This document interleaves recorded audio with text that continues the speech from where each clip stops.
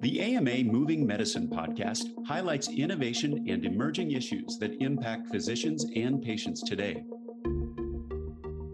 Hello, this is the American Medical Association's Moving Medicine video and podcast. Today, we're talking about the Improving Seniors Timely Access to Care Act, an important piece of bipartisan legislation that would help ease prior authorization challenges that physicians face in caring for their senior patients. Our guest today is Representative Susan DelBene from Washington State, who's a member of the House Ways and Means Committee, chair of the Moderate New Democrat Coalition, and one of several bipartisan representatives who introduced this important legislation in Congress and is working to get it passed. I'm Todd Unger, AMA's Chief Experience Officer in Chicago. Representative DelBene, thank you so much for joining us today and for all the work that you've done on behalf of this legislation. Prior authorization has been a huge challenge for physicians, and over 1/3 of physician respondents to a recent AMA survey revealed that prior auth led to a serious adverse event for a patient in their care. So let's just start by talking about what prompted you personally to take a leadership role on this issue at the federal level. Well, first of all, Todd, thanks for having me. It's great to be here and talk about this incredibly important issue. I don't have the background of a typical member of Congress. I came to the House after a long career working in technology. And one of my priorities has been to make sure that our policies have kept up with the way the world works today. And I was surprised at how far behind we are in using digital technologies as we should, and the lack of understanding there. But I've also been surprised at the challenges we face, particularly on something like prior authorization, where we are using cumbersome methods, fax machines to exchange information, and the opportunity that we have not only to update how we use technology to make this process more speedy, but to standardize it.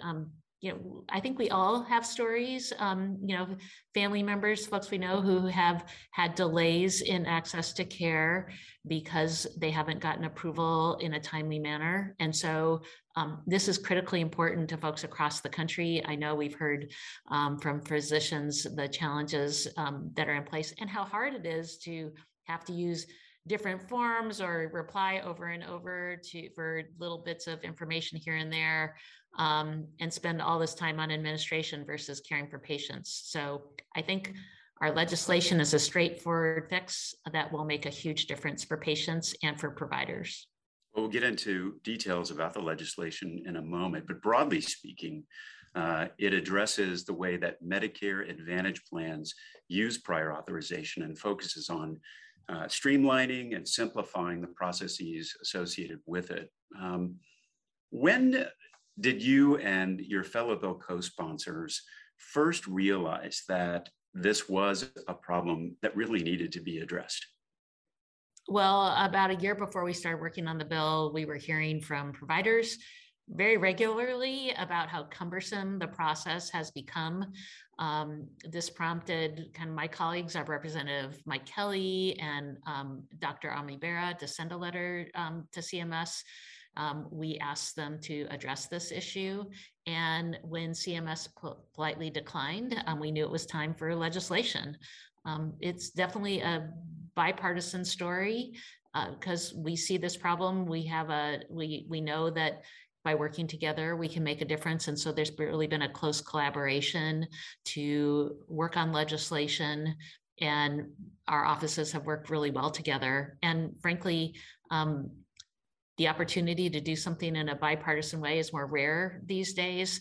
We have over 290, I think over 300 co-sponsors now, which is really unheard of, but it's because of the great collaborations that's taken place and just the clarity of the problem that we see out there in our communities. So I think that gives us the opportunity to find a path forward to address this. And it's great to hear that this is a bipartisan effort. Can you just give a little bit background, describe the working relationships that you've developed with other co-leads on this legislation in the House and Senate, and how you have been able to work together to address the issue? Well, our staff meet regularly. We've met regularly because we are hearing same stories from our constituents, stories from providers throughout the country. And so we've worked together to draft the legislation, to continue to build support with our colleagues on both sides of the aisle, to work also with our Senate colleagues to build support so that we have not only a strong bill, but also make the case for why the bill needs to move forward. So it's really been very collaborative and between us as members, but also our staff working closely together and working with folks on our committees to continue to not only educate folks, but to really build that pathway so we can get the bill across the finish line. And I think, every physician and many patients are very familiar with the burdens of this particular process. And we've seen recently some headlines about the consequences of the current way that Medicare Advantage plans operate, and particularly some conclusions that came out of a Health and Human Services Office of Inspector General report that found that Medicare Advantage plans were inappropriately denying medically necessary care. You talked about some of those stories before. Do you have, paint a picture for us about some of the scenarios you've seen where patients have been negatively impacted by this? Well, one great example is one of my relatives had their parent was scheduled to have surgery. And this was right after COVID when surgery was finally opening up again. And unfortunately, they didn't get authorization in time and had to cancel that surgery, reschedule it for later because prior authorization didn't happen in a timely way. So there's one story. There are so many stories that we've heard. And if you or your loved one are frustrated by the healthcare system, it's not just you. We know it's folks across the country and so many families. And I think the Office of the Inspector General report that you referred to really crystallized what we already knew was happening and the challenges that we faced with prior authorization. So we need to bring it into the 21st century, and this legislation will do that. We also heard the story about a year ago of a major insurer denying prior authorization or decided they needed prior authorization for every cataract surgery.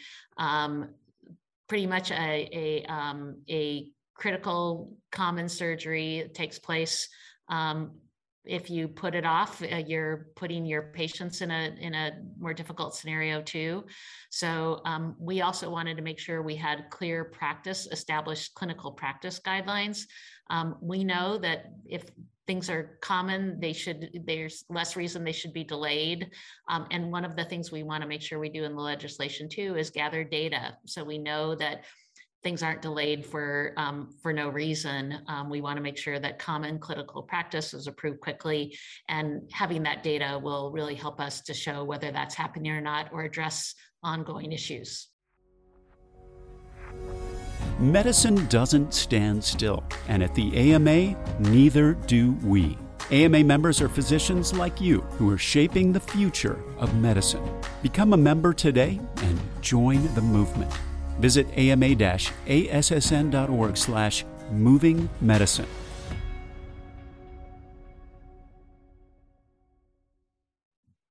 It's interesting hearing you tell that story. We also spoke with our immediate past president, Dr. Harmon, who experienced the same thing with his own mother. It really kind of brings it home. You see it in your practice and with your family. The foundation of this particular legislation is based on principles from a 2018 consensus statement that captured an agreement between health plans and healthcare professionals, including the AMA, on how the prior authorization process could be improved. And there were really 5 key points. One of them you kind of related just now, which is that selective application of prior authorization and regular review and adjustments, the criteria, greater transparency and communication between physicians and health plans, maintaining continuity of care, of course, and enhancing automation and efficiency, which I don't think includes fax machines. How does this legislation help build on those principles and change the way that Medicare Advantage plans work? Well, I think, really the legislation was broadly built to codify the consensus statement into law. The bill would establish an electronic prior authorization process, as you said, so we can be speedy about getting information exchange. It would require HHS to establish a process for real-time decisions for items and services that are routinely approved. Again, there's no reason for something that's routinely approved to be delayed. We wanted to improve transparency by requiring Medicare Advantage plans to report to CMS on the extent of their use of prior authorization and the rate of approvals or denials. Again, make sure that we have all of that data about what's happening, because we want to continue to make sure that we are improving the experience for providers and patients, and then encourage plans to adopt prior authorization programs that adhere to evidence-based medical guidelines in consultation with physicians. The more that things are standardized, the more we can see prior authorization streamlined, the more that providers are spending more time providing healthcare versus filling out forms. And in that spirit of standardization, do you think that this legislation could set a precedent for how prior authorization works and potentially have an impact beyond Medicare Advantage plans in the future? In other words, could this help drive similar changes in the private insurance market? I definitely think so. If insurers are investing more in modernizing prior authorization systems, they should be able to leverage that. And it definitely helps providers to have it standardized across the board. And we know for individuals, it also makes a huge difference to see things move more quickly. So I think if we see strong improvement here, that definitely has an impact more broadly.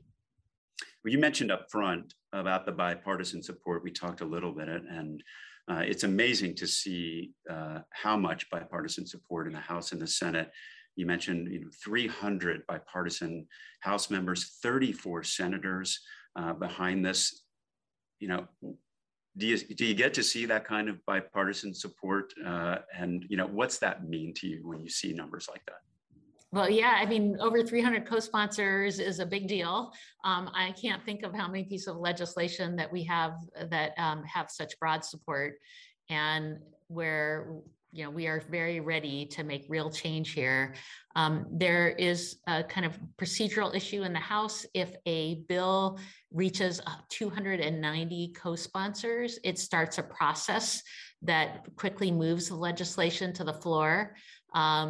If it's not kind of moving through the regular process, we probably won't need that, because it is we're starting to see movement on our kind of regular order, as kind of the terminology we would use.